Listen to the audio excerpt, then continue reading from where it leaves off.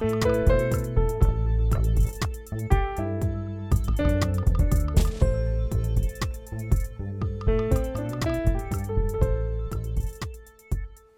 everyone. I am Chris Hyams, CEO of Indeed, and welcome to the next episode of Here to Help. This is our look at how Indeed has been navigating the global impact of COVID-19. Today is May 24th. We are on day 447 of global work from home. And working from home has been a feature of all of our conversations over the past year on Here to Help. And our guests have shared their personal stories of balancing these new demands with us. And what's clear is that no two stories are the same, and the pandemic has fundamentally changed our relationship with work and with life. And today I am joined by Curtis Box, Senior Corporate Counsel here at Indeed, and a recently published author with his debut children's book, Fox Eats a Rainbow. Curtis, thank you so much for joining me today. Thanks for having me, Chris. Well, let's start off where we always start these conversations with a check-in. How are you doing today, right now? Right now, I'm pretty good. The weather is not great, but it's okay. I'm fresh out of birthday weekend. Last weekend was my birthday, and it was great. It was great. Fantastic. Well, let's dive right in. I mentioned at the beginning that you just published a book. Can you tell us a little bit about the role COVID played in the idea for the book and the story of how this came together? Yeah, good question. So, with COVID, everything froze, everything shut down. So vacation plans, friends and family gatherings, everything was done, right? Or stopped. So I realized I had a lot of free time, a lot of extra time at home, and I was basically stuck or trapped in the house with a toddler. And, but I saw it as a great opportunity to, slow down. I went through a period of time where I was living life quickly, and I thought I had to be on the go in order to be productive. And COVID gave me a chance to reassess that, slow down and live in the moment, in the present. And so what I call mindful, right? I don't call it that. That's what it's called. It's being mindful of the present. And so I took that new perspective and applied it to parenting, becoming a mindful parent to this toddler. We were stuck together. I say it stuck, but it was really a great thing, right? But, so that said, I realized I wanted to pay more attention to her. So before COVID, I was a great father, took her to the park to get rid of some of that toddler energy. I read to her before bed, made sure she went to bed on time most nights.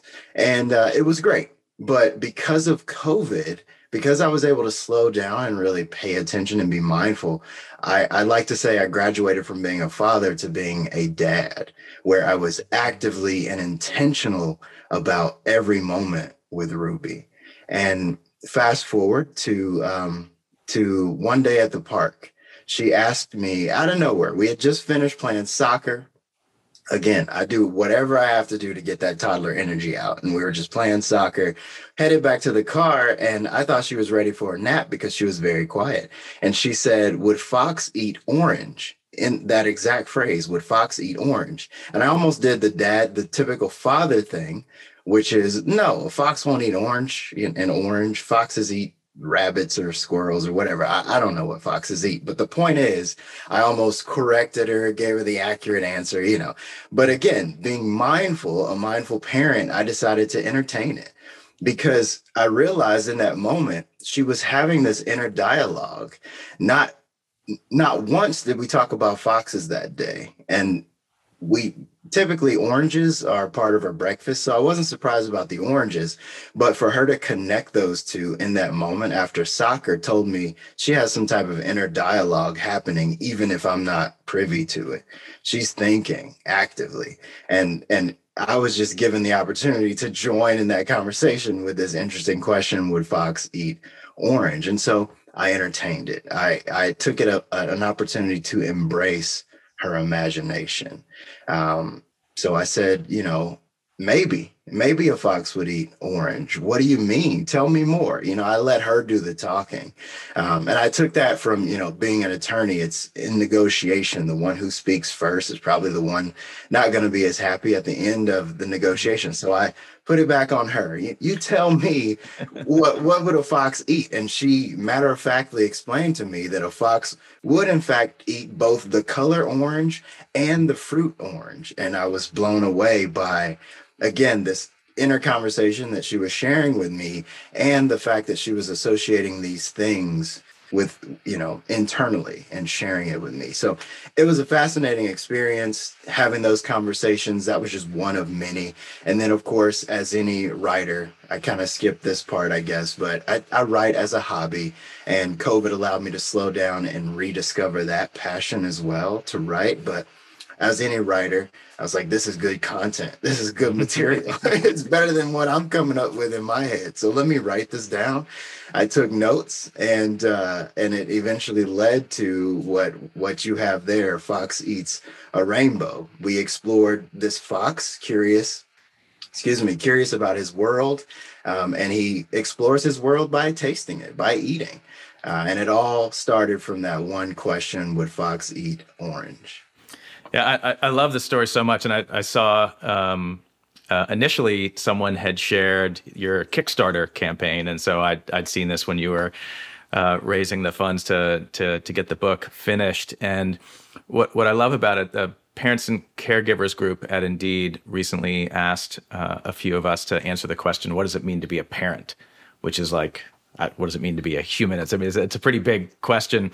But one of the things that I said was that, I think part of the human condition is that we see the world through our own little narrow lens. And if you have kids, and actually what I said was, we have an opportunity if we pay attention to see things from another perspective. And I love that part of the story that you had that choice. Am I going to just say, no, foxes don't eat an orange? Or you sort of chose to look at the world from a different perspective. And so I guess I'm curious, as a parent, what are some of the things that surprise you the most about the way Ruby sees the world? Yeah, you touched on it, right? She sees the world from her perspective, and I didn't appreciate that before. I read a bunch of, how to be a parent books, or I skimmed them. I didn't finish most of them. Let me not lie to you. But, while expecting, I did my due diligence as much as I could stand it. But no one really explains to you that this is a person, right? They're your child, son, daughter, what have you, but they're their own person. And eventually they start to show that independence. But before they show that independence, I think that independence starts internally. Kind of like with the question Ruby posed, would fox eat orange? She was having this conversation with herself before she invited me with this question. So I guess what surprised me most is that how early this inner dialogue starts to happen. She's only 2 years old. She'll be 3 in November, but she's already having this incredible, creative mind, and she's already able to associate things that I didn't expect her to. Now, I will say this. So Fox was my nickname growing up. That's a whole different conversation for a different day. But so I love foxes. And so, of course, she loves foxes, or at least I make sure she has lots of foxes in her room and in her environment. So the idea of the fox was not a surprise. They're everywhere in our home. But again, to see her connect a fox to an orange color and fruit was completely surprising to me. So, again, it was an opportunity for me to see how her mind is starting to work. And again, not to dismiss it, trying to make sure she's correct and perfect, but giving her a chance to embrace her mind, embrace her creativity and imagination. So as a writer, what was it like writing and publishing a book during a pandemic? Yeah, it was pretty tough. I mean, I just didn't know what I was doing at all. So like I said, I've written my entire life, just mostly for me. I've never written seriously for publishing or sharing it with I share it with my circle. You know, most writers have a circle that they want to share their stuff with. They feel comfortable, but getting out of that comfort zone was pretty difficult. I mean, I wrote everything. I write poetry, I write short stories. I even wrote a screenplay once. This was many years ago, and it was really just my spin on The Matrix, which was the hot movie at the time. So the screenplay will never see the light of day. But the point is, I did a lot of writing. I have the content and I think the skill, but I've never written to the point that I'm ready to share it and publish it with the world. And so I had to learn this entire industry brand new. You know, what does it take to publish? What content, not necessarily sales, but what attracts people? Because, you know, a romance novel is not focused on the same audience as a children's book. And so it's common sense, obviously, but there are little details and nuances in marketing, in communicating and connecting with your audience that I just didn't understand until this project. And so, yeah, the marketing was tough. Word of mouth is the most powerful tool you have in this in writing, I think, especially with children's books, because at least in my experience, parents want to hold the book. They want to, that is really the sell. They look at it, they feel it. It usually has some creative thing on the front, you know, or inside where the pages pop open and lift up. You know, there's always something physical that really attracts you to the children's book. And so how could I overcome that fact when I'm just, you know, marketing and selling? It's a physical book, it's not a digital copy, but how do I overcome what I call the COVID gap? I can't get in front of you because of COVID to show you this book, but I love the idea that my daughter and I have come up with. So that was a whole, again, another conversation for another day, but I figured that out with a lot of research, working with a lot of professionals in the industry, just getting advice and sending out a lot of cold emails. Most went unanswered, but some people were friendly and wanted to help. And then I hired an illustrator on Fiverr. Fiverr is it's just an app, a tool that allows you to hire freelance workers of all skills. And I used it to hire an illustrator. I thought it was going to be a gamble. I mean, it was a gamble. No, I don't want to lie to you. It was a gamble because you can't meet this person. You have to hopefully work well together. And I shot out a piece of the manuscript to 3 different illustrators. And I wanted to see which one. I was kind of pitting them against each other without them knowing it. And one of them really stood out. And that's the one that I eventually hired. He was able to see the vision in this little, a few words, a few lines from the manuscript. He saw my vision and took it somewhere that even I couldn't have imagined it could go once you're actually drawing it. And so I was like, you're hired. Can just drop whatever projects you have. You're my person from here until I decide, you know, I can't write any more books, you know, children's books. So great conversations, great partner to work with. And so, yeah, there was a lot of lessons learned, but it was a passion project, right? I didn't set out to get rich or anything. This was really about showing Ruby that her ideas and her creativity really mattered. When I very beginning, when I started out, I just wanted to produce one unit, just one book, so she can have it on her bookshelf and say, like, look at what Daddy and I made, right? But, you know, in my research, I realized I could do a lot more by sharing this book with a lot more people. So. Well, we usually only have one guest at a time here on Here to Help, but would you like to bring Ruby on and maybe read us a short excerpt from Fox Eats a Rainbow? I can do that. Yeah. Which color should we read? What color is that? Red. Red. Okay, let's see. Fox Eats Red. All right. Let's see. Apples, strawberries, and cherries too. Chili peppers are red, but don't taste like fruit. Careful, little fox. This spice will burn your tongue. Yeah, burn. You might breathe fire like a dragon. That's right. Crab and lobster to the rescue with the fire wagon. Red light scatters overhead as the lazy red sun crawls out of bed. What's over there? What's over there? That's a puma. Yeah. So there's a excerpt. Fox eats red. That's one of the colors, obviously. Yeah. What's your favorite color? Red. Red is your favorite color? That's right. Why? Because you want to. That's fair. Good answer. That was wonderful. Thank you for sharing that. And thank you so much for joining us, Ruby.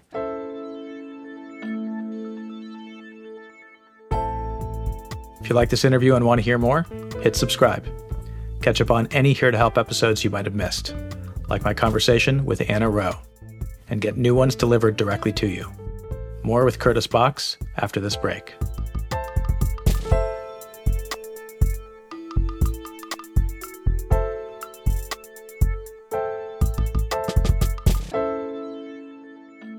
So, Curtis, when you are not creating new worlds of imagination, you work as a senior corporate counsel here at Indeed. Can you talk about how in that role you help people get jobs? Yeah. Great question. So I'm a technology lawyer. So, I provide legal counsel to tech companies and product teams.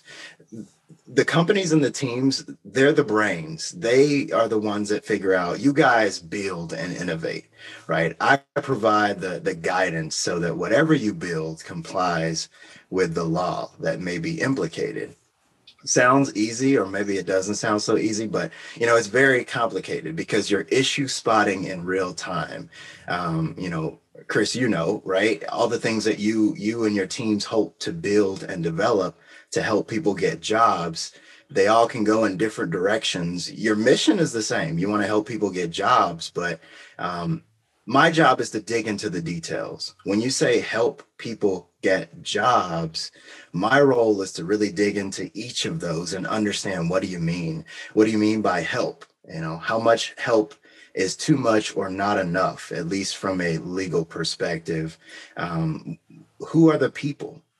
Are you negatively impacting some people by focusing here? And, are you being equitable and truly supportive to all people? Those types of things. So I really dig into what it means when you guys are doing the smart things you do to build it. I'm looking at the details. Like, what are we building and how are we helping people get jobs? And I guess in a way, I advocate, not in a way, I do. I advocate for the job seeker. My role is to think and look around corners. You guys do the great things of building and innovating, whereas I'm looking around the corner to see what things are we not considering or have we failed to consider in pursuit of this innovation, and how can we better serve the job seeker? And of course, how do we maintain compliance with the law? That goes without saying. That's just top of mind for everything that I do. But of course, looking out for the job seeker and making sure that we have balance. I bring balance to that innovative process that we have here at Indeed. So, I think for a lot of people looking at it from the outside, the law might feel incredibly rigid and prescriptive, and there's a little very narrow path that you can navigate through. But you're a creative guy, and what you're describing sounds a little more nuanced. Can you talk about where is there room for creativity when it comes to the law? Yeah, good question. Not a lot. No, I'm kidding. You would be surprised. I mean, the law has a reputation for being rigid and inflexible. And in a lot of cases, that's true. But at least in the space that we're in, where technology is being used to serve and produce things, there's more things unsettled than there are that are settled. So I guess another way to think about it is there are black and white topics, but a lot of what we do lives in this gray space. And in that gray space, is where creativity can happen. In my experience, there are three types of lawyers. The one type, and there's no order here, no one better than the other, but there are three. One is the rule setter. They set rules in their respective industry. So, for example, this type of lawyer wants to make sure that everyone is painting a penguin using the colors red and blue. That's type one. Type two, uh, the type of lawyer is the what I call picture perfect lawyer. And I don't mean that facetiously or in a bad way, but this type of lawyer wants to make sure everyone is using the colors red and blue and they're coloring inside the lines as perfect as possible. Right. And then there's the third type, which is what I call the creative lawyer. This type of lawyer understands that the law is to paint a penguin and we have to use the colors red and blue. But this lawyer has the ability to see that there's nothing in the rules that stops you from giving your penguin wings of a dragon. This lawyer can also see that when you combine red and blue, the colors that were prescribed, you get purple. So again, this lawyer, this third type, is focused on innovating within that gray space of the law. There's nothing stopping you from, in our example at least, from painting your penguin with the wings of a dragon using purple, right? And so I guess, yeah, those are the three types. You could probably break it down a little bit more, but in my view, in my experience, those are the three types. So to answer your question, yes, you can be creative in the legal space. I mean, honestly, my job is to be flexible, to understand what the product teams want to develop, how we want to help people get jobs, identify what laws and regulations are implicated from that proposal, and figure out how do we make it work? How do we together, how do we paint that purple penguin with dragon wings? That's my job. I love that. That's fantastic. I will definitely ask the legal team in the future where the purple penguin with dragon wings are when we hit a brick wall. So one of the things that you talked about was the importance of listening to different perspectives, both in your work as an attorney and with your daughter. How do you think about diversity within the legal profession? The short answer is not enough. There's a lot of room left, a lot of work left to do, but it's definitely critical. Diversity in the legal space, whether you're an attorney or just a legal professional, it's critical. We need new perspectives in the law. And this isn't limited to the law, of course, but that's where I'll focus the conversation. We need those new perspectives. Our world is changing for the better, right?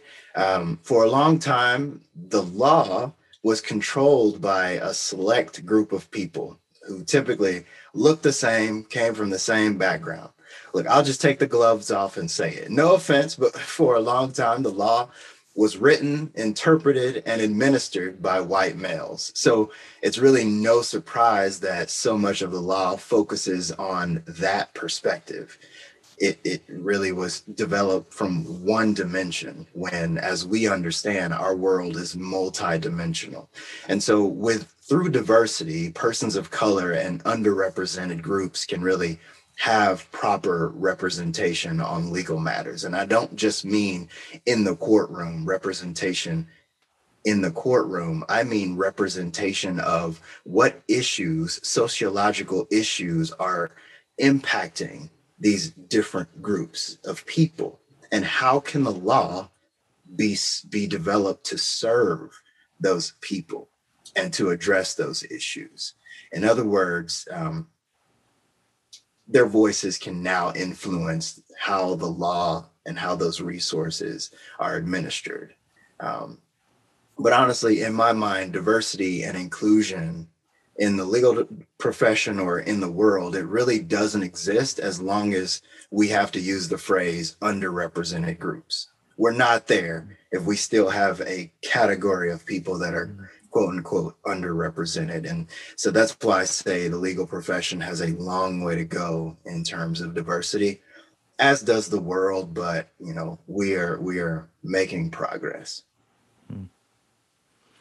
So representation, I think, is an important part in talking to you also about some of the inspiration for the Fox Eats series. So, the idea of the book was, I think, more than just listening to your daughter, but also bringing more diversity to children's literature. Can you talk a little bit about the meaning of that for you? Yeah, absolutely. And I mentioned earlier when I first started this, I just wanted to print one book, but I realized during doing my research, realizing that there's just not a lot of representation of underrepresented people. I'm annoyed with that, but it is what it is, right? There's not a lot of representation for underrepresented people, especially in children's books. There's a stat out there from 2017, I think. Apparently, only 7% of new children's books published within 2017 in the year were written by Black, Latino, or Native authors. And so, and that's just 2017. What about all the other years where books are being published? It's probably around that 7 to 10% mark where, these groups that are already underrepresented in society, they don't have a place or a voice, a significant voice in children's literature. And so I saw this opportunity, this book, Fox Eats a Rainbow, as an opportunity to change that lack of representation, to inject our voice, myself and my daughter, to inject our voice and our imagination into that world of children's literature. Because representation means more than simply, including or promoting images of people of color. It also means promoting thoughts, stories, and adventures that are created from our unique perspective. So again, Fox Eats, I just want to make clear. So Fox Eats is actually a series. You have book one, so I'm excited about that. So we use the Kickstarter campaign to turn what was initially one book, one unit into a series. And so Fox Eats, when I say Fox Eats, that's the whole series, and we're gonna hopefully keep creating books, creating content for that goal of sharing with the world our perspective, the Black imagination, because unfortunately, so much of the Black experience is based on trauma, which those stories need to be shared. Don't get me wrong, but they shouldn't limit or there's more to the Black thought and the Black imagination than just the traumatic experiences that many of us go through. I think we have a lot to share, a lot to say that is not based on struggle. And I hope that Fox Eats can contribute to that fact and inspire others who have a story in them to share their journey as well. That is not based on struggle or trauma. Well, as we wrap up here, I always like to close out by asking, and I think to some degree, this has maybe been the theme of a lot of what we've already covered, but can you talk about something that's happened over the past 14, 15 months that leaves you optimistic for the future? Yeah, that's a good question. So with this project, the community really came together and helped. They lifted Ruby and I up for this project. Like I said, the Kickstarter campaign was a huge success. Of course, friends and family contributed, but then people that I would say are associates that I haven't really talked to or built a great connection with also contributed, and they really formed around us and helped us kick this project off. And like I mentioned, there are more books on the way. The second book, Fox Eats the Solar System, is coming in a few months, actually. I'm waiting on my author proofs to come in so I can make sure that it prints properly. So that's that. And then I'm writing a poetry book about mindful parenting. It's called Coffee and Strawberries, which is Ruby and I, our breakfast. Obviously, she doesn't have the coffee, but I have the coffee and she eats the strawberries. And so I'm writing a poetry book that's inspired by our relationship, my perspective of our relationship. If Fox Eats is her perspective, this is my perspective. And then, of course, our Instagram community is growing a lot as well, where I share some of our adventure and a lot of my writing. But that said, it's kind of hard to celebrate the personal wins without acknowledging the macro issues. Let's just be honest, hatred still lives. The Asian community has experienced unprovoked, unacceptable violence lately. Anti-Blackness never left. It may not be the latest hashtag, but anti-Blackness is still here. So we have to acknowledge those truths, that the systems and the systems that create this hatred, that create the George Floyd and those unnamed victims, that system is no less potent. So we can't, I'll say on the personal level, it's hard to celebrate knowing how much work we have to do. But we as a community, as a people, we have to remember the real goal is to remember the value of human life. So however you identify or whatever group you see yourself in, don't forget that the real goal is to value human life, period. And so we have a lot of work to do. So I celebrate personally. There's a lot of work to do in terms of humankind. Well, Curtis, thank you so much for joining me today. Really beautiful conversation. And thank you so much for everything you do for Indeed and helping people get jobs, but also really for sharing your and Ruby's vision with the world, and looking forward to more from the Fox Eats series and more from Curtis Box. Thanks for having me. I really appreciate it.